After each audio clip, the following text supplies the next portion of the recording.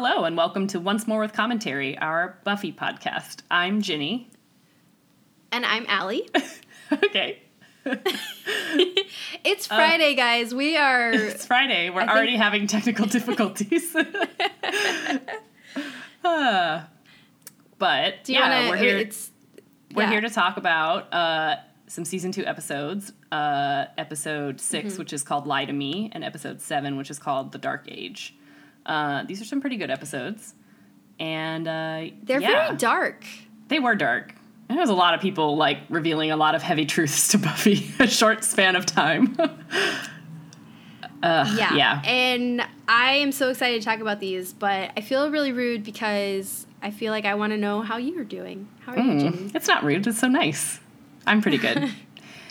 This is the first time in a while that we've been recording that I'm not just sweating. Because I can never turn on my air conditioner when we record because it's way too loud. So it actually is pretty hot here today, but it hasn't made its way into the apartment. So that's good. That's one good thing number one. And then I finished moving in to my boyfriend's apartment last weekend. So now I live here for real. It's exciting. And I get to buy some furniture. It's more official, right? You sort of live there already. I was definitely living here already. But now I don't also have stuff in another apartment that I'm paying rent at. So that's exciting. So yeah. It's How official, you're changing all your addresses and all that stuff. Yeah, I did. Yes. Wow. Actually, I still have a few more to change. And actually need to cancel a few more things still. All right, well, I've got things to do when we're finished That's the worst recording. part of moving is, trying to remember, what you... So the best part about moving is, then you have to... It takes a while to ramp up again to, all the junk mail, right? You have, a good, solid couple months until, the paper... Everyone finds you. Yeah, the paper storm begins. But, you have to remember what you actually intentionally want to come to you. So it's always a fun game of, wait, what do I have mailed to me on purpose? Yeah. Yeah. But yeah, I mean, I think that's my big news. That's what I've been doing. What have you been up to this week? Well, I'll tell you, this week was not fun, but Okay. It's Friday, so that's exciting. That is exciting. I'm excited for the weekend. I've got, my book club is meeting tomorrow, which is always a fun time. It's book club is, our technical reason, but it's more fun wine club hanging with out, friends, right? I mean, you just hang out and drink all day, and then you come home and question yourself the next day of am I too old to be doing this now? The answer is probably yes, but since it only happens every 6 or 8 weeks, I feel like I can get away with it for a few more years. I agree. So I've got that. What book did you read? We read this thriller called what was it called? Oh, You Should Have Known. And it's funny because my friend Christiana picked it out, and I think of anyone in the book club, she and I have the most divergent tastes in books. Okay. But I actually love when it's her turn to pick because every single time she picks something that on first glance I'm always I never would have read this in a million years.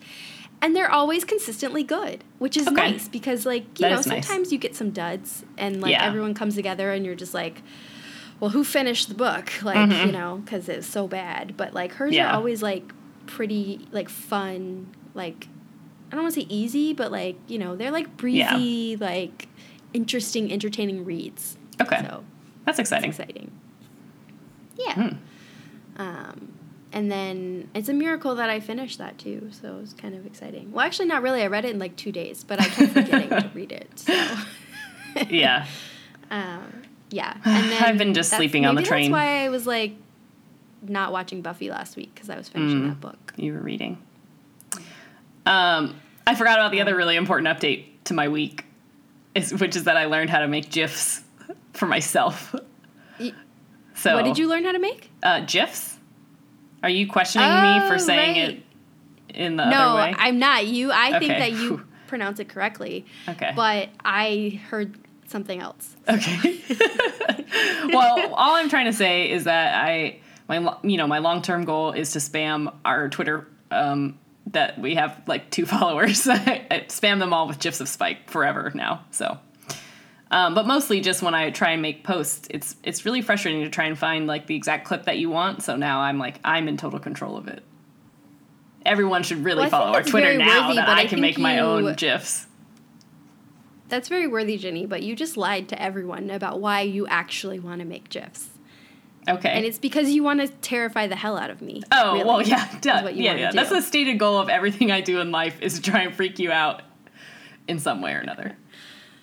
But yeah, you're just lucky we aren't actually doing a podcast about Farscape, okay? Yeah. So I am intentionally trying to antagonize you with every single post that I make. Not last week. Last week I was posting about Spike, and that was just for fun for me. But yeah, I should just send you that dummy picture every once in a while.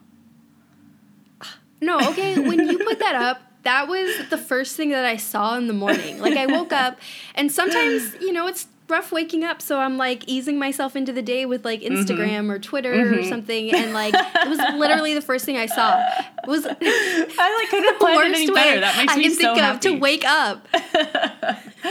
I like 100% mission accomplished, right? Like God, I'm so good at this. Okay, well that's exciting. These episodes didn't really have anything. Excited. I don't know like, what's going to really freak freaked you out for the rest of the day. Ones. Yeah. Okay. Anyway, well, yeah. Speaking of lying to people, talk about these episodes. Yeah. Okay. Okay. Well, you know what So there was one of these that I really wanted to do the recap for, and one that I didn't, and I think now you don't remember. What? Okay, just continue. Is it this one or is it the other one? Well, that's what I was trying to remember. I don't remember. So, it's a big risk. Shoot. I think that I didn't want to do the first one. Okay, that's good, because I think I don't want to do the next one. Yeah, that's my best guess, is that I mean, it could be opposite. I mean, maybe I don't remember. I don't know. We'll see. Okay, well, let's get into it so people don't have to keep hearing us talk about which one of us is going to talk about a summary. Okay. No, I think that it's really important that we first explain what we're going to do, and then we do it. And then we're going to tell everyone about how we did it. Okay. It's kind of meta, like we comment on the action as it happens. Yeah. Yeah, this is its own in-depth podcast about how we make this podcast. Right. It's like having the special features commentary on while you're like creating Exactly. I thought that's why we were called Once More with Commentary, but it's more like First Time with Commentary. All right. So episode 6, Lie to Me. Last week we could not for the life of us remember what this episode was about. Honestly, it took me like a while into it before I was like, oh, this episode. But it's a good one. So this episode opens up with Drusilla like stalking a child in a playground after dark. Like what parent in Sunnydale is letting this kid hang out by himself after dark? But someone is. But luckily Angel, he finds her and stops her from murdering a little kid. And then they kind of are talking for a while, and while Buffy is on her patrol, she sees them together. And she doesn't really know anything about Drusilla at this point, so she's basically just jealous and also like a little bit suspicious about why he's talking to another vampire. But the next day at school, Buffy's surprised to see one of her old classmates from LA, this guy named Ford. And so they start hanging out, and he quickly reveals that he actually already knows that she's the Slayer. She's trying to keep it a secret while she's like killing some vampires in the alleyway outside the Bronze, but he's like, oh, it's cool, I totally know. But of course, there's a sinister reason why he knows, and it's because he's part of a crazy vampire cult it's a bunch of teenagers who are going to try and get turned into vampires because they worship them and think that they are, like, not gods quite, but, super, like, highly revered beings. So he sells Buffy out to Spike. He says, like, hey, if you make me a vampire, I'll get the Slayer for you. And obviously Spike wants a piece of that, or at least wants to check it out. So they all get trapped. He sabotages Buffy. Spike shows up. Also, Ford reveals that the reason that he wants to do this at all is because he has, like, a brain tumor and he's going to die soon, and he would rather be immortal as a vampire than dead. He kind of, like, tries to play it for sympathy. It does not work, I don't think. But eventually Buffy escapes and leaves him locked in there with Spike and Drusilla. And then the next day she or a few days later maybe, they've buried her friend Ford because he died, but he comes back as a vampire and she stakes him.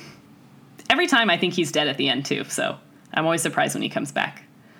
But yeah, that's kind of I always have the same thing where because it ends on this funeral scene, right, of Buffy bringing flowers to the grave, and which if she's just going to a grave to await a rising, she's not going to bring flowers. So you kind of think oh, they're the only people there having this little service for him, and then he pops up and you're oh right, they were in the cemetery waiting for him to become a vampire. Yeah, just in case he did. Because I think it was probably just in case. That's always a surprising thing to me is why did Spike go through and Drusilla actually kept their word. Exactly. I was as I was typing my little summary notes, I was and then Spike betrays him, and then I was oh, just kidding, he did not betray him. I mean, I guess he did in a kind of a moral sense, but he did what he asked. Yeah. Yeah, I will say, you said, this is another episode that I usually don't remember, and I think maybe because maybe the beginning of a lot of seasons, you have your kind of reset episodes of you're still kind of reminding people of what this, especially season 2, what this world is, what the stakes are, and who's involved in. So you have these kind of one-off episodes, and this is one of those. It's kind of like Reptile Boy, where I don't usually remember it, but then every time I'm oh, I actually really like this episode. Yeah, I agree. It's very dark, it but is. Oh, I mean, and the other important thing that I left out is that we find out at least a huge piece of Angel's backstory. He reveals some of the horrible things that he's done to Buffy. So, that alone is kind of well, this episode is really important because it's the first time she finds out that, she knows he's a vampire and she knows that he's good, but she doesn't really know anything about him. So. Well, and also this is the first one where the gang kind of becomes aware of Drusilla, because at this point, that's true. They know that Spike is this vampire that's in town, but they don't know anything beyond that, or why he's there. They still don't know why he's come to town, and I think we don't even really know at this point. This was a question I had of why is Spike there? Did he hear that there was a new Slayer in Sunnydale, and he was maybe I should go there and help her, and she can help with her blood cure Drusilla? Or was he I should go and see what's going on in Sunnydale? Or is there a reason that they were going to come and because they steal the book in this episode? Yeah, I think they are there to heal Drusilla. Yeah, but it's never really that clear. And so from the gang's perspective, yeah, that's true. I think from their perspective, they encounter her for the first time. I mean, Buffy's the first one to see her. For sure, yeah. And it's interesting that she's not sure that she's a vampire. She should be sure, based on her weird past identification of vampires based on their dress. It's very exactly. obvious Drusilla is a vampire. But also she sees her interaction with Angel, and it is interesting what she's witnessing, because we've seen Drusilla for a couple episodes now, so we know what her deal is, what she is. And it is interesting to see her demeanor kind of changes around Angel in this kind of subtle way that I think they get into more later in the season. But and I think some of it I noticed now that I know where this is going. I had a lot of questions around their interaction, but what Buffy sees is she sees Angel talking to a woman, and closely, it kind of from far away maybe looks like they're kissing. It kind of did, yeah. But does it? That's the thing. She's so jealous. Immediately, she listened to what they said, because I don't think she could hear them. She kind of walks up right when Angel's this can't go on, Drusilla. It sounds like he's ending a tryst or something. True. But it's odd, and and then I want to talk later a little bit about the conversation that she and Angel have, or I guess we talk about it now, but because he interrupts her stalking of this little boy. Essentially, she's hunting this kid for dinner, right? And Angel intervenes, but before Angel intervenes, she's telling this kid about this song that her mother used to sing to her, and then she tells Angel, "Do you remember the song Mother used to sing me?" And what I was wondering, is she talking about her mother, or did Darla used to sing this to her? Oh, because I assumed she was talking about her actual mother, but... Well, I think we see in later episodes, and this could be on Angel, but Drusilla kind of refers to them as Mummy and Daddy, right? That's true. Yeah. Because Angel sires her, and Darla is essentially his mate, so... Yeah, that's a good point. And again, this is totally based on like knowing way in the future, like different dynamics that they kind of spell out. But I think that pause like. Yeah, the way like, that is she the way that I Angel interpreted was, like, stalking her and like knew?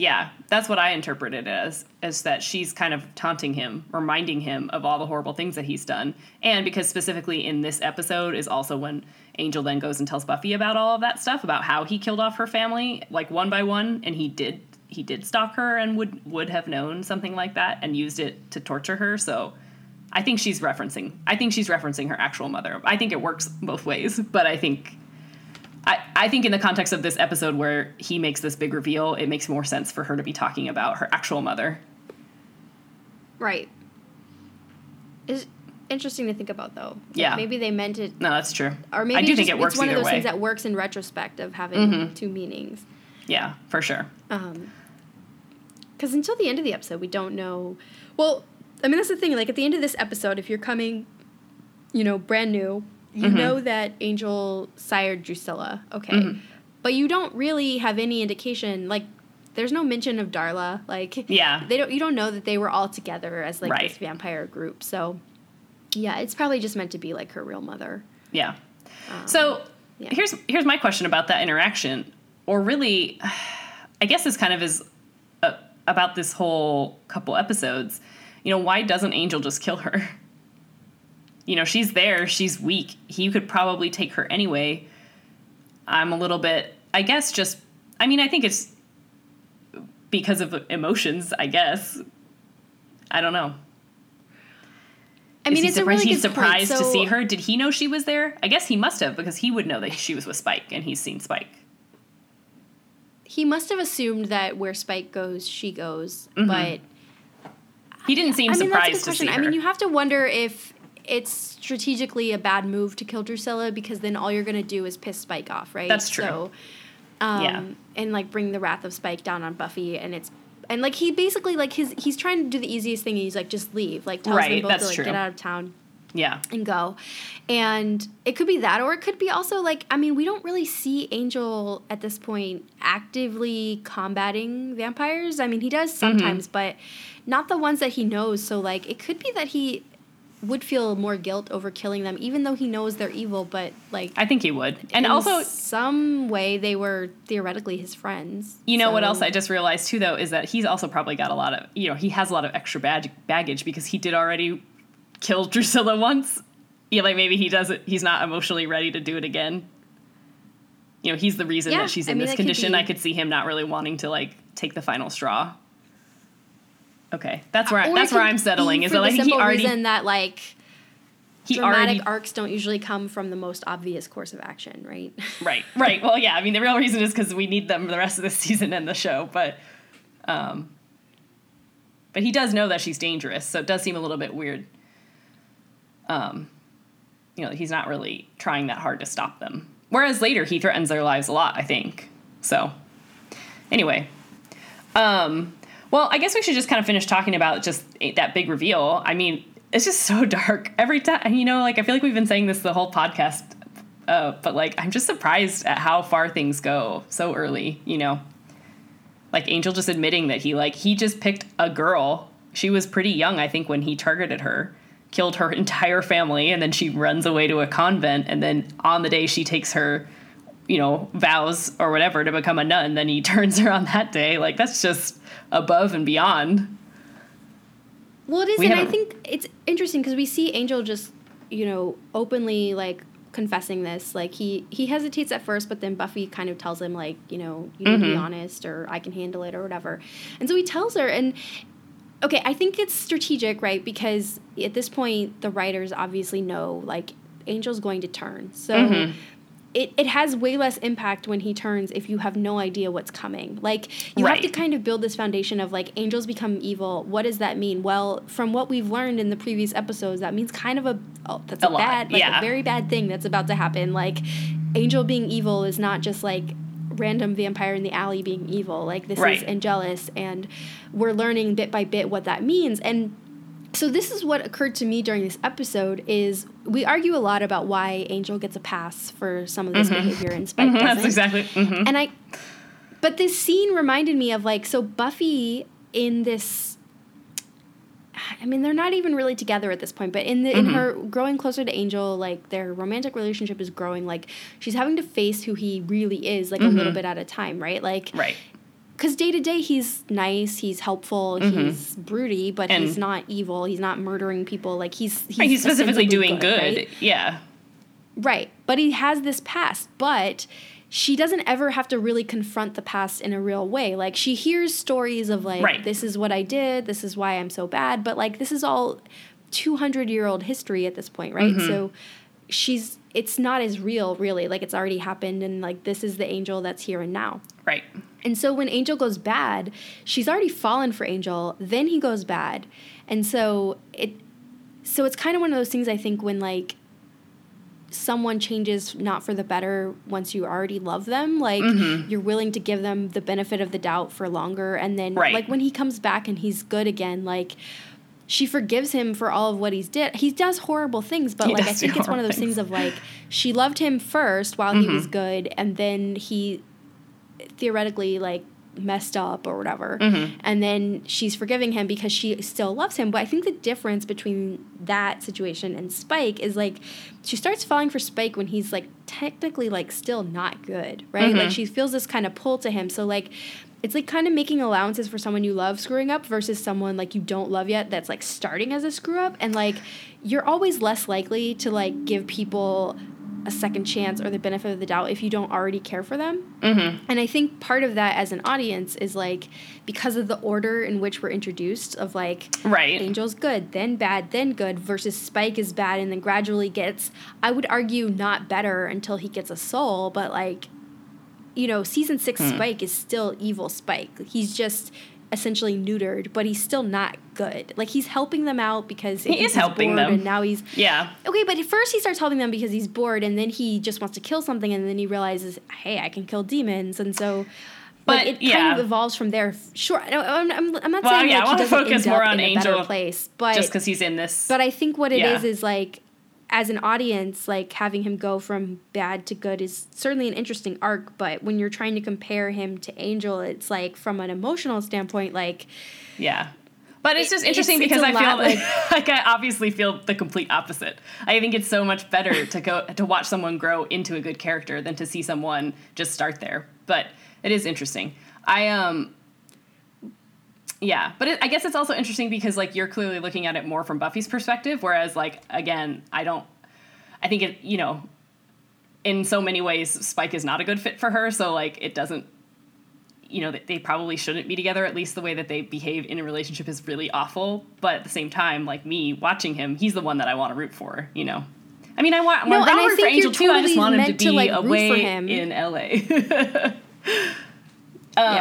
But I guess I just want to focus more on this one because we go down this Spike road a lot at my I know, and I thought about that, but I think that in this particular episode, talking about Angel's past and Buffy's she doesn't forgive him for it right away or accept it really, but it's, you know, this is the first time Buffy's really confronting his past, right? Like, because it's literally showing up in town. Like, Drusilla's walking around not breathing, but, you know, she's physically there. So Buffy's being confronted. And I only bring this point up because this is the first, like, this is where we first confront, like, or we first see Buffy, like, truly making that decision of, okay, Angel was this person and I'm choosing to move past that. Yeah. But it's interesting also because I think he tells her that story, I think, to try and discourage her, you know? I feel like he's trying to get her to not want to date him. It doesn't work, obviously. Yeah, because he's used to not getting what he wants, but he can deal with it. But, like, you know, she doesn't really make it easy for him to just kind of... Like, he's not going to leave because he's dedicated himself to helping her. And she doesn't want him to leave, and she's drawn to him. But, like, I think he's trying to do whatever he can, like... Well, he's not really trying that hard. Like, no, he's really not. Leaving he does make her admit that action, but he does make her admit that she loves him before he tells him that stuff. Tells her that stuff. I mean, but it's a little weird. Okay, well, onto the, like, less. I mean, the whole episode's pretty heavy, but I think there's a little bit more levity in some of these other things. I guess there's really not. It's funny. No, it's so funny. I like almost every scene. So, okay, another important thing about this episode, and I started out with a note of, like, so they're in that scene at the Bronze where Buffy takes Ford to the bronze with Willow and Xander, and Angel shows up, and Buffy's mad at him, so she and Ford like go outside, and Angel and Willow and Xander are left, and I kind of had this thing, like I was like, well, that's really rude, like he's theoretically dating Buffy and he has zero interest in her friends. I agree. But then this is the episode where like they bond with him, like he's working with Willow to like figure out what's going on with Ford, and like the whole thing like leads to this like wonderful comedic like subplot, because I mean, first of all, like I'm pretty sure there's like an erection joke that happens, right? Okay. Is that what that was? Like when Xander's like, when Angel's doing something wrong, I want to know because I get a happy? Like, No. Well, he always says that. Yeah. This is also the episode where they reference that song about touching yourself, so I guess this one really just Well, that's what I'm saying, but like the moment of like Willow realizing what that song is about is like hilarious. And like also like Xander realizing like how closely and Angel and Willow have been working like together, and he like finds out that Angel was in Willow's bedroom. Like, she's just like, ours is a forbidden love. Like it's funny. It's really funny, and like that's important because it really is like a really dark episode. And this theme of lying comes up so many times. It does. Like almost I tracked all the lies. More so than usually in like a Buffy episode of like they're really beating you over the head with the theme of this. Like every single character at one point says like, I wouldn't lie to you. Or, they did say it a lot. I'm lying to you. I was listening or to like, it. Listening you for know, it. everybody lies, or like, you know, it's like, it's pretty much like, yeah, we get it. You're talking about lying. Okay. Yeah. And we see characters lying too, right? Like, you know, Buffy's kind of lying to Ford when she realizes what's going on, and Willow and Xander are lying to Buffy because they know Angel's worried, but they don't want to tell her in case it's something. Ford's lying to Buffy, and he's lying to everybody in the club, and and Spike like, is lying to everyone because he's always lying. At the end, Giles lying. Exactly. Yeah. Giles is lying. We have it at the end. Like Buffy wants Giles to like lie to her on purpose. Like she's like not ready to really have everything be that deal with all these difficult truths. Although one of the things that he says as in his list of lies is that they'll always defeat the bad guys and save the day, and that is true. Way to go, Giles! You accidentally said one that's not a lie. I guess technically there's probably a few battles that they lose, but basically they always save the day. Yeah. But also we have the like. Really weird thing, I think, of like Giles sort of actively encouraging Buffy's relationship with Angel. Yeah, I also thought that was really weird when he's like, oh, take a night off, go hang out with Angel. I was like, what? Yeah, I don't really know what to make of that. I guess he's just trying to be nice, and that he, you know, decided to just let it go. I also want to talk about Chanterelle, because this episode accidentally introduces a very not very important character, but a small recurring character that, you know, she starts here and then moves on to Angel. She's actually one of my like favorite things. I really like her. So she's the blonde girl in the club, right? And they meet her. Right, and but she's not on Angel. Yeah, she is. Yeah, Anne totally is later. She runs like a social service. She runs a social, like a homeless teen center or something. You're right. Okay. How dare you? She's going to pop up again. Yeah, she'll be in next season once. And then she makes this like. I forgot. That's how we get introduced to Gunn, right? Mm-hmm. I think he might come first. Yes. Either way, it's just kind of nice when they throw these little character moments in the background, because like she's never a main enough character to get like a full arc, but like if you watch all of Buffy and all of Angel, you'll get to see her like 4 or 5 times pop up, and each time just kind of getting progressively like more self-possessed. I don't know, I just think it's a really satisfying story. Like I really enjoy it. She's so like loopy and, you know, deluded in this episode, and it's really sad. I think she really plays it well, you know, like when Angel takes her down when they're confronting her, when they're confronting all these people in this like vampire club, and she's like, other viewpoints might be valid, and like is almost crying, and I'm like, I know that you're totally gonna do this, like you're making terrible decisions, but like I still feel really bad for her. So I just appreciate that they must have just, you know, again, kind of like when they find something that works, they'll like try and find a way to bring it back. But I really like her. I really like her in Anne in the next time she shows up in Buffy, but I also love her here as Chanterelle, a mushroom. Exactly. And also just that they're calling the vampires the lonely ones. Like, I hope I remember that in the future because I want to just refer to them that way sometimes.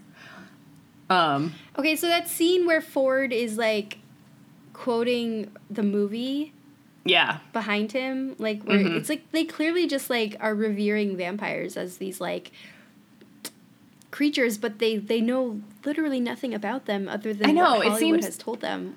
I think it seems remarkable that they would know nothing, you know. Also, just to point out in that scene, you know, the other kind of parallel throughout this episode is that he's also, like, playing this out as though it's like a movie in his head. You know, like, he's clearly constructing a narrative for himself of, like, I say this to you and you say this to me. And he, you know, makes people say lines repeatedly throughout the episode. So I think it makes sense that at the beginning he's, like, miming a movie, you know. Right, but, like, he does that, but then also, like, from the real life perspective, well, their real life perspective, like, he's somehow learned of the existence of vampires, but he's never learned what they're really like. Well, I think he actually does know. I'm pretty sure Spike is the first one he, like, meets. I think he's the only one who seems to actually know what's going on, because he's the one that's made a choice, right? Like, he knows that I'm pretty sure he knows that he might not know exactly what it's going to be like, but I don't think he thinks that they're like that. I think it's only the other people that think that. He's ignorant enough to think that he can make a deal with them. I mean, he does make a deal with them. But, like, I feel like it's an accident that they decide to, like... Yeah, I mean, it could be.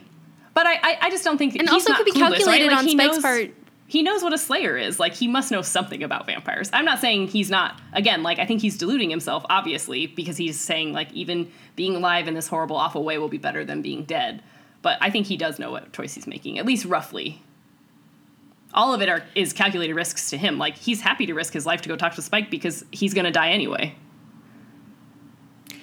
Do you think that Spike made a calculated move in that he kept his word technically? Which he didn't have to. He could have just killed Ford and, like, no one would have known. But he technically keeps his word and he turns him into a vampire. But he had to know that Buffy's going to come back. Yeah. And she's going to know either he's going to be dead or he's going to turn. And Ford's vampirehood is going to last for about 2 seconds. Like, Spike had to be aware that, like, Buffy's not going to, like, let him live. Right. Yeah, I buy that. Maybe not. Because Spike was also... I honestly, like... Yeah, it doesn't make sense to me that Spike would keep this promise, because as he said, like, I don't want to spend any time with you, why would I make you immortal? Like, and it's totally the sort of thing that Spike would do, right? Is like, yes, accept these terms, get what he wanted, and then leave him alone. I kind of agree with you. Yeah, I think he just was like, oh, this isn't going to last anyway. It makes zero sense that he would not just kill him. And, you know, even letting Buffy do the dirty work of stake him, like, I think in this point is, like, purely for the shock of the end of the episode where Ford pops out of the grave, like, honestly. Yeah, no, I agree. But yeah. Also, you know, obviously we're not supposed to sympathize with Ford, really. He's the villain in this episode. But, like, he really does seem to think that he's justified in doing this, and, like, he does not convince anybody, right? Like, no, it's not okay for you to kill 30 people. But he thinks he's justified because your life is unfair. He's operating purely on survival mode of, like, but why did he even myself first? Why did he even need those other people there? He could have just made the same deal with Spike without them. Because I think what he does is he somehow delivers, like, there has to be something for Buffy to find out about, right? So true.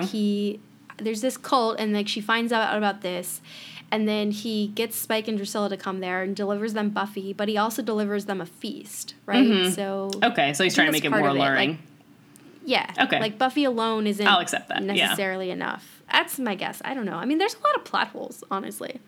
Well, I don't really think it's a plot hole, but maybe. I'm not suggesting it's a plot hole so much as I'm suggesting that he's even worse than he seems, because he literally has mapped out the deaths of these people the whole time, you know, knowing that they weren't going to get what they wanted, probably. And, ugh. Anyway, he just, like, really tries to play the sack at the end, and it's like, nobody, like, nobody's fooled by this. Yeah. So I want to talk a little bit about this episode. At first kind of can seem like a bit of a one-off. Like, I mean, yes, we've got Spike and Drusilla involved, but, you know, it still kind of seems like a villain of the week kind of thing. Sure.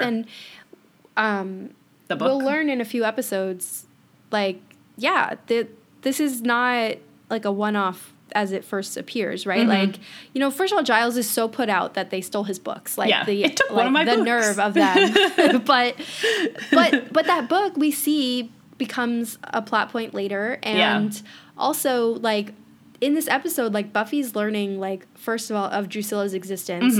She's first described to her as a sometime paramour of Spike's, but what she really learns is, like, the true value of Drusilla to Spike. Like, she kind of takes a guess of, like, using Drusilla as, like, a bargaining chip when she's trying to escape, but she gets it right because Spike just stops everything. That's true, and it very clearly signals to Buffy, like, this is a vampire that is very important to this other vampire.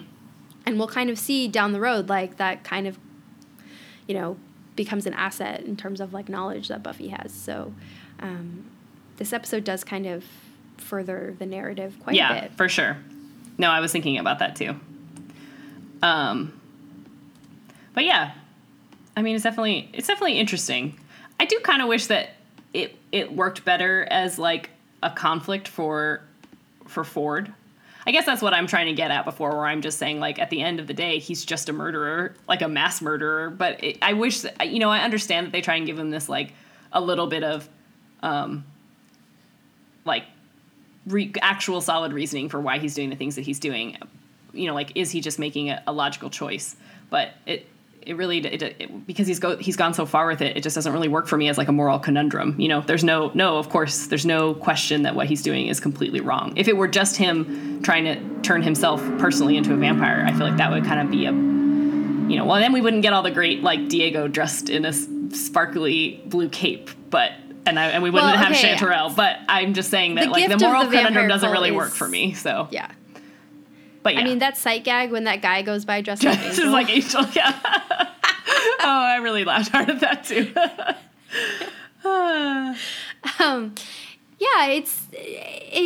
Yeah, I mean, I also wonder, like, where are Ford's parents in all of this? Yeah. Like, he's clearly, like, just off on his own. Like, and why was he buried in Sunnydale? Yeah.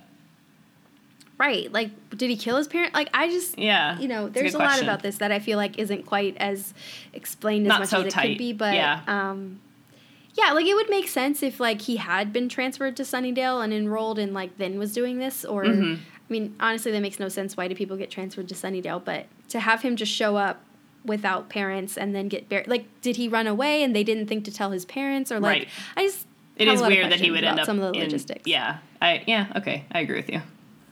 And they just let some student, like, hang around the school who's not enrolled. I don't know how hard that would be to do. Probably not that hard. I may be between class. I don't know where he's going during classes, but yeah.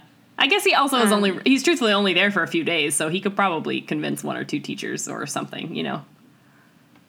Yeah. Yeah. So a quick thing I want to note before we move on, but the actor who plays Ford, is Jason Behr. Who, this is before he was on Roswell for a few seasons and, like, had his own WB show. Like, this is, like, a very WB thing, right? Of, like, you have an actor show up in a guest role on an existing show, and then they launch a new show, and then you start to see some familiar faces kind of popping up. But the one thing that, and I might be wrong because I have never seen it. I haven't either. But I'm pretty I've never seen it at all. Jason... Oh, no, I've seen Roswell. That's okay. Fine. But Jason Behr and Sarah Michelle Gellar, I'm pretty sure, were in The Grudge together. Oh, interesting. Like that horror movie. Like, I'm pretty sure they were co-stars. So I don't think I've seen that was American kind of a neat thing that I remembered watching this. That's kind of funny. Like, yeah. Oh, yeah. Yeah. Oh. I haven't seen it, so probably one of them dies early in the film or something. But well, Sarah Michelle Gellar is the main character. She's the main character in that. Yeah. But I'm pretty sure he plays her boyfriend in that. Very funny. And they talk about how they went to... That was just something that I noticed. He was her fifth grade crush. Yeah. Remember that time you showed up for one episode of my show? Remember that time you tried to kill me? Yeah. But yeah, I think this. I liked these episodes paired together, kind of as, like, happens to us a lot. I guess because show writers are writing these things sequentially, so it makes sense that one episode leads into the other. But I do think it was interesting to kind of go from this, like, she's talking to Giles specifically about lying to her, right? And then we go right into an episode where Giles is lying to everyone. Right. They don't say it so many times, but it fits really well.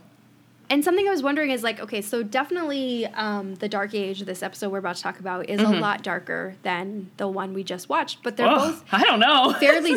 No, I think it's marginally. I mean, maybe that's not true. I don't know. More people were dying. I think together they just kind of have this, like. It was a little bit of a downer, really, like, one after another. Yeah. Because there wasn't really, neither one of them had a happy ending. And I guess because both of them are just so disappointing to Buffy, right? Like, both of her heroes get taken down in back-to-back episodes, you know, obviously not entirely. She still loves and respects them, but, like, it's just like, ugh, that's a lot to find all of these adults that you're trusting in your life, and, like, all of them are messed up. But yeah, so do you want to do the summary for the Dark Age? Yeah. We think you want to, so. First of all, I want to point out that the first thing that I wrote watching this episode was Ethan in all caps. Yes.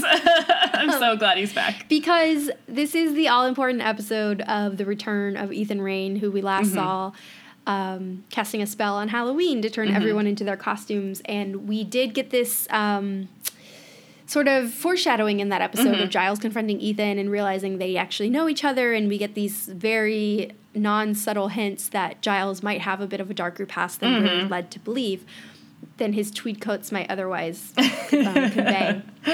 So here's the episode where we learn about Ripper Giles, so Giles' younger self. And so the way this happens is, Buffy's exercising in the library, and Giles is in there, and outside the library we see this guy kind of running around, like, trying to get into the school, and this creature comes up behind him. It's like this possessed woman who walks up. She finally catches him, and do we really see what happens? I don't really remember. Like, no, you don't. Yeah. Oh, no. Well, we see them both fall over, and you see the blue thing spill out onto the sidewalk, but that's it. Right. And so the next time we check in, Giles is being confronted by the police in the library, and this man's body has been found, and he only had Giles' name on him, so Giles is brought in. Interesting that Giles wasn't really questioned about it. He was more brought in to identify the body. Yeah, I also thought they were going to question him.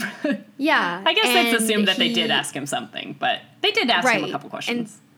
And I guess maybe, although Cordelia kind of came in and, like, deflated that situation a little bit. Yeah. But so Giles identifies the body, and then he realizes, like, this is someone that he used to know, and so clearly it means something to him. Like, we see the guy has a tattoo, and so then Giles, we see him kind of calling all these old acquaintances and finding out one by one that they're dead, and so he's kind of crossing names off this list. Maybe this is the one I didn't want to do, because, oh my god, I'm, like, forgetting the chronology of this. So anyway, so one by one, Giles realizes, like, his old, at the end. Yeah, his old friends are dying, and then somehow Ethan comes back again. Oh, Buffy finds Ethan in the library, and but meanwhile, Giles is acting really strange. Like, his relationship with Miss Calendar is kind of ramping up, but then Giles is, like, shutting everyone out of his life while he's trying to figure out what's going on, because he's desperately trying to figure out what's happening with this dead body, but also trying to not let Buffy and Miss Calendar in on, like, what's going on. Yeah. Right. So Ethan shows up at the school, as does this possessed man, and there's, like, this big fight that breaks out. Giles shows up, and Ethan kind of flees the scene, as he does, and Miss Calendar gets knocked out, and then this demon jumps from the dead body to her body because she's unconscious, and then Giles takes her home, realizes Miss Calendar is possessed, and then they kind of have to figure out a way to save her, because turns out Giles was part of this group when he was a kid that used to raise a demon to get high, essentially. Like, they would knock themselves out and then get possessed by the demon. But the demon isn't usually supposed to possess things that aren't, like, either don't have the mark of Igon, which is the name of the demon, or aren't dead. So Willow, savior as always, figures out a way to have Angel come in and get the demon to jump from Miss Calendar's body into his, and he's able to get rid of the demon, and then we end on this really bummer note of everyone's really pissed at Giles. Like, they act like he did all of this, and it's like, this is, like, from 20 years at least in his past, probably more, and he had no idea this was happening again, and they act like he did this horrible thing, but all he did was just not tell them about his past. Like, that kind of, I don't know, but... well, who else was mad? I thought it was just Miss Calendar that's mad at him at the end. Well, I think she's just upset. She's, I like, think she's just, like, from this traumatized from exactly. being possessed, and... But Buffy wasn't mad at also Giles. Because... Like, he didn't, like, usually what happens is they figure out that there's a threat in town and then they all work together to stop it. But he went off on his own and didn't tell any of them that this was happening. And I can kind of understand the being angry from that situation. But, like, none of this is really his fault. Yeah. I don't think they were mad at him, though. Just Miss Calendar. And I think she has good cause.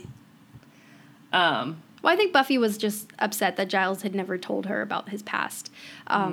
Also, I think they all feel a little bit betrayed because, they find out that he knows Ethan, and they didn't really, that didn't come up post-Halloween. So, yeah. Anyway, that's my really long, terrible recap, but there's a lot to unpack here. So there is. And also, it jumped a lot. Yeah. It jumped back and forth a lot. Like, there's so much of this episode summary was like, and then the demon went from here to here, and then it went from here to here. So it was like, yeah. I'm just saying. Yeah, you and did have maybe the more can we not one. talk about Giles's version of Slayer dreams? Oh. Yeah. Like, they were awful. All those cuts of like him having those weird nightmares, like it was weird. I don't know. Oh, Giles. But yeah, okay. Well, to lighten the mood, we could talk about Buffy and Willow's like kind of infamous game of Anywhere But Here, where they're describing their fantasies. I like that. You can kind of like date where this is, obviously by the celebrities that they choose. Although I'm a little bit surprised about John Cusack. I feel like he would have been a little bit too old at this point, but maybe not. He was a very cute. He was a very cute guy. What was he? Maybe had Grosse Pointe Blank just come out? Maybe. Maybe. I'm trying to. I was really surprised by that too. Like I was trying to imagine. Gavin Rossdale, I was like, yeah, makes sense. Hey, John Cusack, what? Also, like, Buffy's complimenting Willow on her fantasy, but, like, it revolves heavily around baked ziti, which, like, if you go to Italy, why are you eating baked ziti? It's true. Like, get some real Italian food. Well, Willow doesn't know. It is just a good detail. She's just world building. Okay. She's building a very bad world. Maybe. Okay, food critic. John Cusack is a babe and say anything, so I'm not trying to knock him. It seems a little bit like a not totally like timely reference. Yeah. So was Xander's person a real person, I or meant was to it look like that up. someone in their Sunnydale world? I always assumed it was someone that they go to school with because of the way he says it. Yeah. Yeah. But I think that's cute. I also, obviously, of course, like as I was taking my notes at the beginning of the episode, because I kind of just forgot how this played out, where I was like, oh, Giles and Miss Calendar are so cute, and she knows, like, just how to tease him, and this is so charming, and I was like, you're an idiot, Jenny. Obviously, if things are going like that, it's because something terrible is about to happen. So I don't know how I fell for that. I spent the whole first half of this episode just being a little dazed, and I was like, oh, things are going so well. La, la, la. Well, so that is something that made me really sad watching this episode, because the beginning of this episode is so cute. Like, you're watching them together. You get that great joke where, like, Buffy and Xander and Willow are, like, kind of, like, marveling at that, and then they get really grossed out thinking about them together. And it's, like, it's funny, but it's cute. But then it's, like, this kind of starts this arc of, like, this almost love story that happened. I know, and they're never really going to recover. No, they don't really recover until they do. They almost do, and then it's like this horrible, tragic end. But like also thinking about that arc, this makes me so mad because it's almost like she's angry at him for not sharing this part of his past, or because part of his past came back to kind of haunt them. But like, oh my God, we find out this huge thing about her past and her family, and it's like you have no right to be angry about anyone keeping any secrets. That's a great point. She's keeping a huge one. Yeah, I wasn't right. You're right. I was totally on her side at the end of this because I was like, God, that would be really traumatic. I mean, it's awful what happens to her. She gets possessed by a demon. She didn't want anything to do with it. And then, like, it made her do and say crazy things. It makes her jump out of a glass window. Like, I could definitely understand, like, on top of which she's just, like, physically exhausted after this ordeal. So, like, I can definitely see her wanting to, like, need a break from Giles. But she does let it go on for a long time after this. And you're totally right that, like, we're going to find out very soon that she's also a huge liar, as everybody is. Yes. And it just feels like, and it's kind of played as like this like bad timing of like just when she and Giles are getting closer, they kind of all realize like she isn't really who she says she is, and then it's this terrible timing. But like she has no right. It's just like, especially watching because, this is so frustrating because her lies have just as much, if not more, consequence than his does. I mean, it's hard to say more because eventually that demon was going to kill her, so like that's about as far as consequences can go. But yeah, I mean, she's not doing anything less bad. They're even better together than they think they are if they would just have some conversations. We do get some continuity issues here of finding out that Giles has a magic past. Yeah. Whereas in the third episode of the show, it's like he's acting like he's never seen or done magic before. And I mean, he literally says, I've never like, cast a spell before. Well, so that kind of made me wonder, like, in this world, is summoning a demon not the same as, like, Wicca magic? Or was Giles not the one actually casting the spell? I don't know. But I mean, I think it's just an error. Yeah. Or not really an error so much as a retcon. Yeah, right? They decided it makes way more sense for him to have this better backstory. I think one could, if we needed really for it to make sense, I think we could argue that he was lying to them when he said he didn't have any experience doing magic. Mm-hmm. Because he does successfully cast a spell, right? Like right off the bat. So he is pretty apt at it from the get-go, or he's done it before. I could see it being that way. You know, because again, even here, it's like he met Ethan and he never told them about it. And for the whole first 3/4 of this episode, he's literally not telling anybody what his involvement is in this. So he is being pretty tight-lipped about it because he doesn't want them. I think he doesn't want to see himself this way, and he also doesn't want them to see him this way. So I think it almost makes sense. But also, I get some of that, but also like the thing that Giles is also being really stupid. Oh, right? he like, totally is. Yeah. He should be telling them about this because, like, more hands on deck, the better. Exactly. But also, like, he's the only one who knows how this demon operates and, like, what happens. And, like, he doesn't tell anyone in the morgue that, like, this body might actually rise and become animate again. Mm-hmm. So you get this guy who dies in the morgue because Giles... Exactly. Does he think the guy's just dead? Or, like, he doesn't even think that Igon might be possessing him? Like, maybe at that point he doesn't know. I don't know. But, like... That's true. I guess he doesn't exactly know how the mechanics are working at that point because... up until that point, their one friend died from it, and he thought it was over. So, like, he doesn't exactly know that it's going to reanimate people. Or at least he doesn't see... Yeah, I think it's plausible that he doesn't know. But all these other people had died, and he doesn't think of how that might have happened, like how there's a chain of deaths. That's true. Like, obviously the demon is traveling from body to body, but... Well, I think he thinks the demon is going around and killing them, not necessarily by possessing them. Okay. I don't know. It's I don't know, but they also are all... Sorry? Well, what I liked about that is that, right, like, kind of the whole point of this episode is, like, finding out that Giles is fallible and that he has done some horrible things. But I actually think what really worked about, like, what you're talking about is that, right, so, like, part of it is supposed to be like, oh, we learn that he did a stupid and terrible thing when he was young.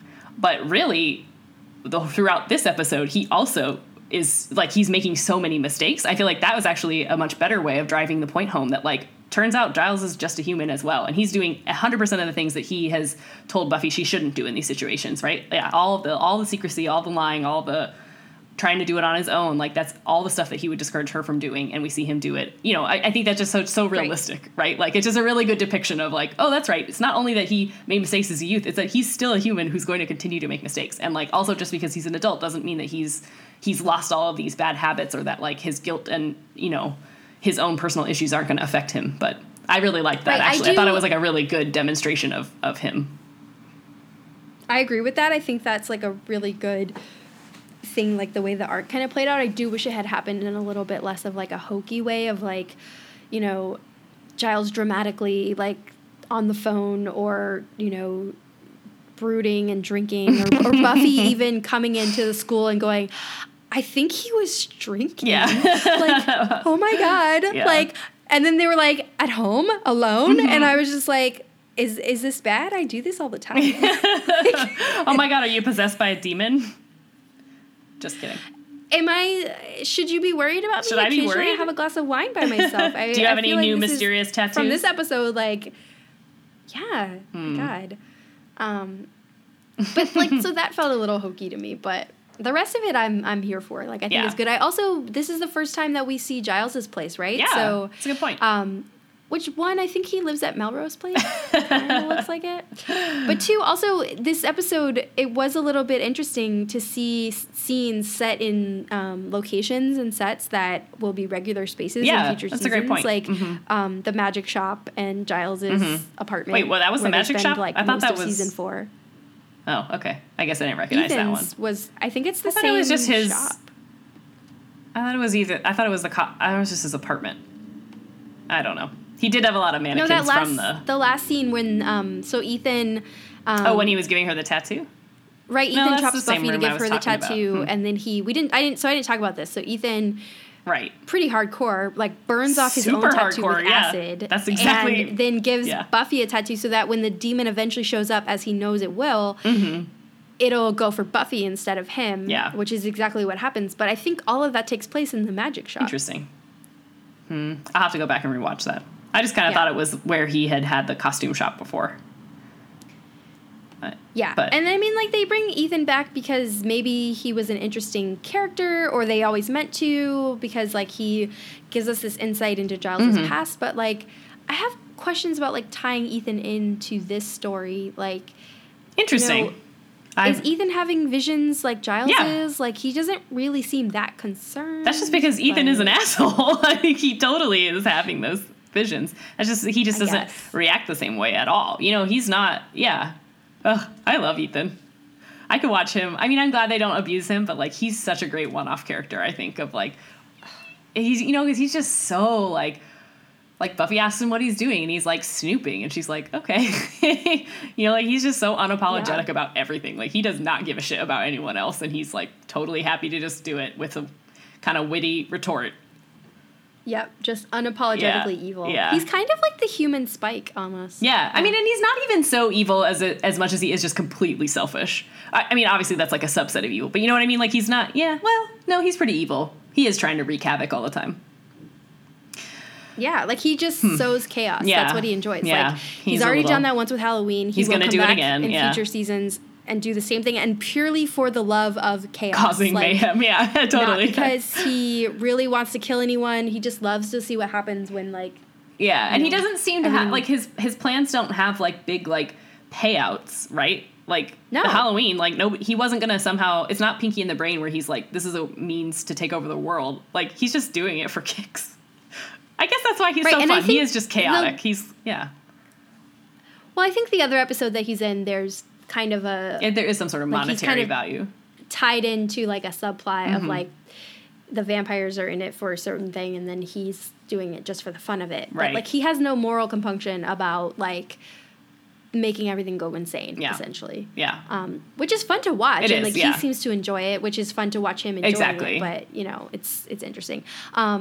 I also want to talk about, so this episode is really dark, but it is really funny as well. I think we've mentioned a little bit, but Cordelia in this episode. Oh my God, she was a star. She's so great. Like, first of all, like, that whole scene with the cops in the library, like, she just cannot pick up on a situation, but also love the continuation from the pilot of her being bad at computers. Yes, totally. And so that's why she and Xander are in this Saturday computer course, which is basically the means to get everyone to the school where this guy will attack. But I love it. And then I also love, like, they all figure out something's going on, and so Buffy's kind of, like, marshaling the troops and, like, giving everyone instructions, and Cordelia's, like, eagerly awaiting her instructions from Buffy, and Buffy's kind of like, oh, you're still here. Well, and because her stated reason is because she cares about Giles. Ugh, I totally awed out loud. Cute. I was like, oh my God, you're so sweet. And she kicks Ethan in the groin and, like, stops him from escaping, momentarily at least. Probably, yeah. No, like, literally, it happened. He, like, falls over, and then she's like, I kicked him. It's really cute. She totally stops him. He just escapes again later, because he always escapes. As he did at the very end of this episode, right? Like, Ethan's not gone. He's totally coming back, but... Absolutely, yeah. But she did as good a job as anyone. Well, and then I love her line. She was like, this is what happens when you have school on Saturday. I want to talk about my other concerning implication of this episode is that, so, like, Giles and his friends were summoning this demon to, like, get high, They also make it sound like people usually do that to have, like, crazy orgies. So it's just, like, many allusions in this episode to, like, Giles is going to sleep with his calendar. Giles was having wild orgies with his friends. It was just, like, a lot of... There's a little running theme for the background of Giles. Well, I think that they said that was one reason people summon the demon. They never really said that's what Giles I know. And his I know they group don't say were it. doing I'm saying that's my assumption based on the evidence that they're providing. Okay. Also based on those flashbacks or the little nightmares. Yeah, I mean, you do have to wonder, like, they would get possessed one at a time. Yeah. So what's everyone else doing? How does everyone else enjoy that? Like, it's kind of weird. Like, it's a solo activity, it seems like. I mean, they're probably getting off on the like, you need a power group to of help you wielding a lot of force. The power of summoning a demon or something. I think obviously not to the same extent, but I think just, like, the way that anyone gets kind of, like, heady with power, you know. Right. Ugh. Well, also, just kind of to, again, point out sort of an obvious foreshadowing here is that this is not the first time that we're going to talk about magic as though it's drugs. You know, this is totally like a proto That's season true. 6. I mean... And specifically with that is summoning... the undercurrent of... Yeah. Specifically the way in which he's like, summoning magic, and it seems to kind of do... Like, yeah. It has this really alluring, like addictive magic property. Is powerful, but it's addictive. Mm-hmm. The power is addictive. Yeah.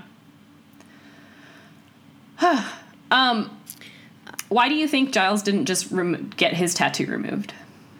I have some answers. This is a thing I already thought about.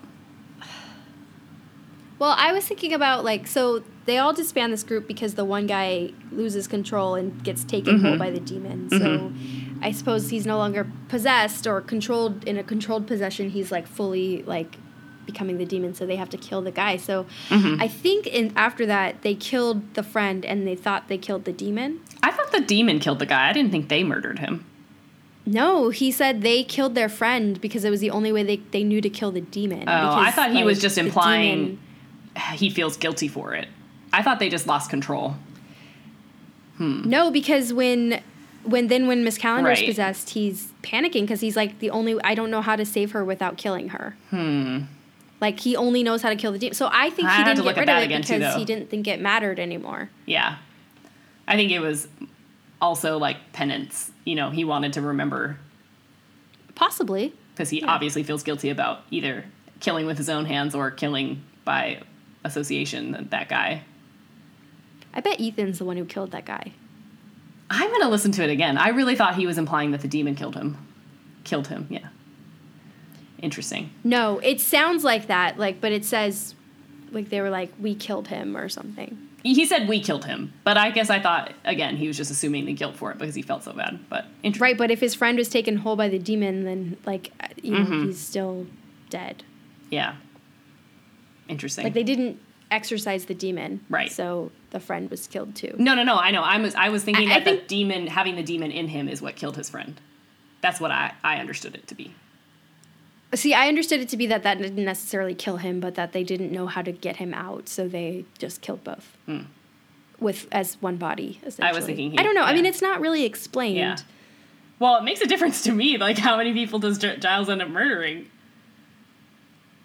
Well, that's my point. Hands, I don't think... I would guess in that group that Ethan's the one who was just like, well, let's just kill him. It's true, but it makes a difference to me. That's why I'm like, me personally, like, thinking of Giles as a killer, I've definitely been thinking of him as just, like, a guilty by his act, like, you know, his association with this, but not, like, as the person who not making such an active choice.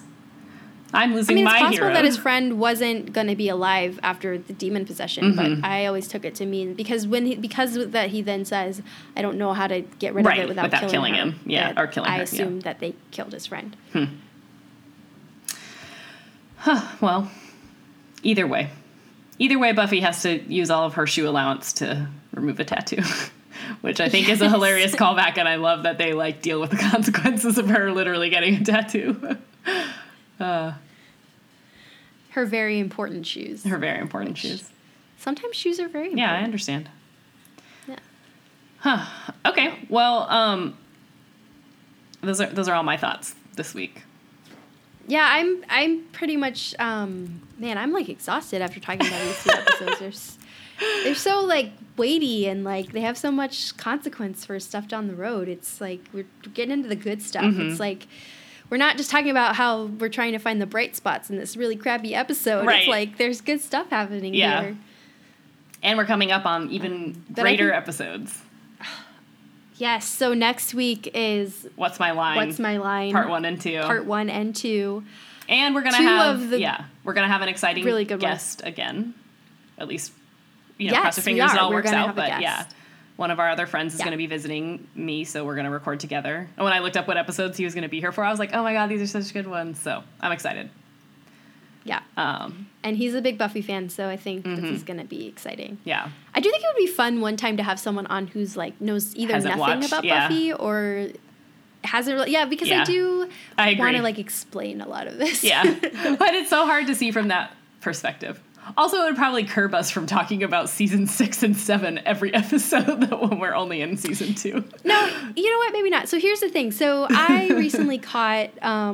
So last summer, I realized CNN during the summer, like when they're not doing 24-hour like news coverage, they have these like documentaries on like different decades. And so last summer, I think I watched the 70s. Okay. And maybe there was one in the 80s. I don't know. But then there's one on now, or maybe it was the 60s. I don't know what it was. But the one they're airing right now is on the 90s. Okay. Now we've gotten to the point where that was 30 years ago, so we're running documentaries on the 90s where this is just like when I was a kid watching documentaries on the 80s, right? Like, I feel so old that my childhood is the subject of a documentary, but one of the episodes was on TV in the 90s, and I mean, they covered everything from like Seinfeld and Friends to the Late Night Wars and like all this stuff. But what they also covered was Buffy. Oh, interesting. There was a pretty significant section on Buffy the Vampire Slayer because they were talking about like female-driven television. And I don't worry anymore about spoiling anything because no one's listening to this podcast. But CNN spoiled the end of season 2 of Buffy on this show because they like basically laid out the entire plot of the finale. Yeah. So we're in good company. Not so worried anymore. We lay out the finale because we also have spoiled the finale like 4 to 5 different times. Yeah, but I'm going to point the finger at CNN. Okay, so. They're the ones that let this happen. You're right. It's totally their fault. But yeah. Okay, well, that is not my pop culture reference, by the way. I didn't think it was. Okay, well, you want to tell me what's your reference or recommendation this week? So I really want to recommend this, not entirely because I think it's like amazing, but there are many reasons. So when I was out traveling like the last month, and I've been slowly kind of whittling away what accumulated on my DVR. Mostly what's waiting for me is like The Americans, and I have to sort of always like gear myself up to watch, and then I just like binge it essentially. But I watched the last 2 episodes of this season of iZombie. Oh yeah, I still haven't watched that. Is a show on the CW, but it's from the creator of Veronica Mars, which essentially is why I first started watching it. But it's very lighthearted and like kind of it's clever. It's fun to watch. It's like, an easy show. It's like doesn't make you think too hard about the real, it's not like a dark zombie show really. I mean, sometimes it gets dark, but I would definitely recommend it. I mean, there are a lot of good actors and funny characters on there, but the 2 main reasons I think I still enjoy it are, one, because it's the creator of Veronica Mars, and like Joss Whedon, Rob Thomas is very loyal to his actors, right? Like he will bring people that were on previous shows. Like you see this in Party Down, like where you get a lot of people. But so, I mean, we've got a whole stable of Veronica Mars actors that are like recurring on the show. Like the lawyer guy, he plays like a weatherman or a news anchor. And then most recently in these last few episodes of the season, the actor, I forget his name, but Logan is on. Oh, that's exciting. So, I haven't seen him in anything else. Yeah, it was. It was exciting for me. I was like, hey, Logan. Yeah. But, like, so that's pretty fun. But then also what I realized that these moments on these episodes that really I enjoy are, so she's a zombie, so she has to eat brains, right? And so the whole shtick is, like, she works in a morgue so that she has access to these brains. but they very rarely show her eating them just like straight. So there's always this very wonderfully edited, elaborate sequence of how she's cooking the brains of different foods, and every week it's a different dish. And I realized, like, I came to this realization, you're watching like, it as the like last a foodie. one, where she like basically. Yes, she like basically turned her brains into like a mug cake, and complete with like whipped cream and sprinkles. And I was like, I'm totally here for this. Like, I don't really want brains, but like, I was like, oh my God, this is my favorite part of the show, are these food sequences of like her turning the brains into something that looks incredibly delicious. That's you really know, great. So funny. I mean, that's the way to my heart, is a slickly edited food video. So. Yeah, no, I've been wanting to watch that for a long time because you've mentioned it to me before, but I just haven't, it's not, you just got to be in the right emotional place to start a show, and I haven't quite hit that. Yes, that is true. I mean, that's why I still haven't started Terrace House. So that's fair. I accept. Yeah. Mostly because I'm trying to read more. Yeah. Well, technically you'd be reading subtitles. Does that count? Does that count? Well, I don't think that counts on Goodreads, so I don't know. Okay. I'm going to work to get it added to Goodreads. Okay. If that can add to my yearly reading challenge, then that would be much appreciated. Perfect. So my recommendation this week is, I swear that I've been meaning to do this anyway, but also I'm doing it because we got called out, and also because Jordan's going to be here next week. But to my friend, I was going to wait and do it when he was here because I just listened to him call you out. I know. Well, my friend Jordan is the one who's going to be our friend Jordan, he's going to be recording with us next week, and he and another one of my friends from high school, this guy George, they have a podcast that comes out on a sort of unpredictable schedule, or at least I haven't figured it out, but it's called Boldly Going Nowhere, and they talk about mostly politics and like world events or like technology events, but they're just, they're cool, interesting guys, and like Jordan has read more books than any person I've ever met, and he's a history buff, and I like between him and then George, who was like he's like always been into civics and always been into politics. I think between the two of them, they just always offer like a really knowledgeable opinion and take on things that are going on in the news. I mean, I'm sure everybody needs another news podcast right now, but like they just have very interesting insights. I don't always agree with them, and I always tell them when I don't, but I always get something out of listening to it. So. No, I would agree. It's good. Like I think it's interesting because, first of all, George is, well, ostensibly Republican. Yeah, but, former. Not so much anymore. Mm-hmm. Yeah. But it's been a really interesting thing to listen to for the duration of like the last few months because it's not, to me, like it doesn't sound like just a typical like rehashing of the day's news kind of thing. It's like you're listening to two people argue over what the news means for the country and like what's going on and why things should be done certain ways or in their opinions. But also it's like this really like sad story of listening to like George lose faith in America. Yeah, that's true. That is sad. But it's entertaining. It is entertaining.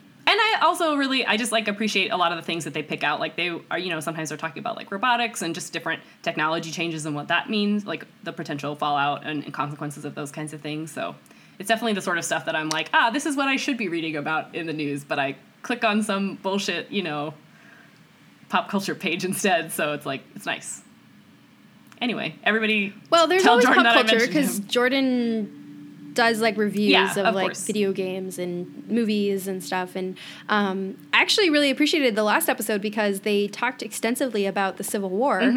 And at the end of it recommended, George was talking about watching the Ken Burns documentary, which has been on my to-watch list on Netflix for as long as Netflix has existed.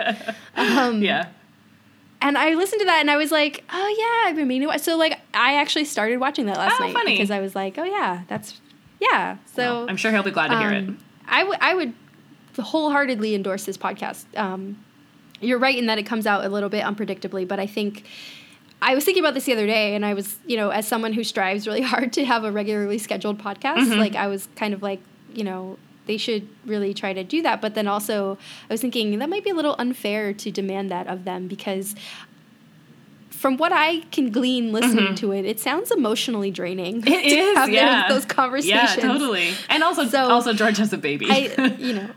which is like there's that, a good excuse for anyone. But yeah, no, you're totally right. It is like rough. Yeah. If you're going to talk to it at that level of passion, like, you know, they need to have some time to find something big to talk about. Although there's, well, and there's two sides of that. Like you could argue there's no shortage of big things to talk about, but at the same time, it's like, God, the Trump fatigue must be real. So I guess the one, you can only say the same thing so many times. The other thing that you touched on that I appreciate, and part of this is just because they're, they've been friends for a really long time, and part of it is just their actual demeanors, personally, but like they're not always agreeing with each other, but they're always just like listening to what the other person is saying and then calmly and respectfully responding. And it's just like so refreshing to hear somebody argue in just like a productive manner that's not just like yelling. Ugh. So yeah, for that alone, I feel like that's like, who even does that these days? No one. No, it is kind of I think I get excited for new episodes because it is sort of a reminder of like we can be civil, and it doesn't have to devolve into this like vitriolic attack just because someone doesn't necessarily agree with your politics. So, but yeah, and it's interesting because like a lot of what George says a lot of the times, like I'm not necessarily agreeing with, but I can respect that he's got a well-reasoned argument, and it's kind of refreshing to hear someone passionately making these arguments based on facts, and he's just come to a different opinion based on the facts, but he's not trying to argue based on he's not trying to tell you information. Yeah. He's not trying to lie to further an opinion, so that's kind of nice to listen to. So, so next week we'll have Jordan hopefully on here to maybe talk a little more about his own podcast and. Mostly. Well, do you want to talk about why you decided to plug it? Because I know why. I thought I already said it. He called me out on their last episode. Because one time we did mention their podcast, and I told you weren't allowed to say the name of it. And I said that because it's a running joke on my favorite podcast, which is My Brother and Me, where they're always like, we can't give anyone free advertising. And they're just joking around. But I had that in my head, and then I never actually said what the name of it was. So sorry I sounded like a jerk. I totally want people to listen to their podcast. But then what happened was they refused to give us free advertising. Right. Also, yes. Reciprocating that. So now Jordan and George, if you're listening to this, please mention Once More with Commentary on your podcast. You're totally right. We'll beg him again next time for this. So yeah. Now that Ginny's made nice. Nice. I'm sorry. I wasn't trying to be mean. I was trying to tell a weird inside joke about this other podcast. Didn't work. Okay, well, I'm excited. I'm excited to record next week. It was fun last time we had Claire here, so I think it'll be fun to have a third person again. And there's going to be some great episodes. Not that you're not fun, Ginny. Oh, no, I know, but like, yeah.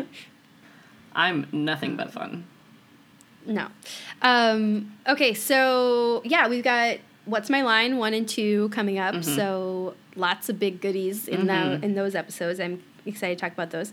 But until then... I'm Team Spike. I like started saying this and I was like, ugh. You know what? I'm going to be Team Ripper this week because I think Ripper got the bad end of the stick on this episode. I like it. Yeah. All Team right. Ripper. We'll see you next week. Okay. Talk to you next time. Once More with Commentary is produced by me, Allie. And me, Ginny. Our theme music is from the album Rockingham by Nerf Herder. And our podcast logo is by Ryan Cooney. You can email us at scoobies@oncemorewithcommentary.com with any feedback, questions, comments that you have, and find us on Twitter and Instagram at OMWC Podcast. You can also find our most recent episodes and any show notes at oncemorewithcommentary.com.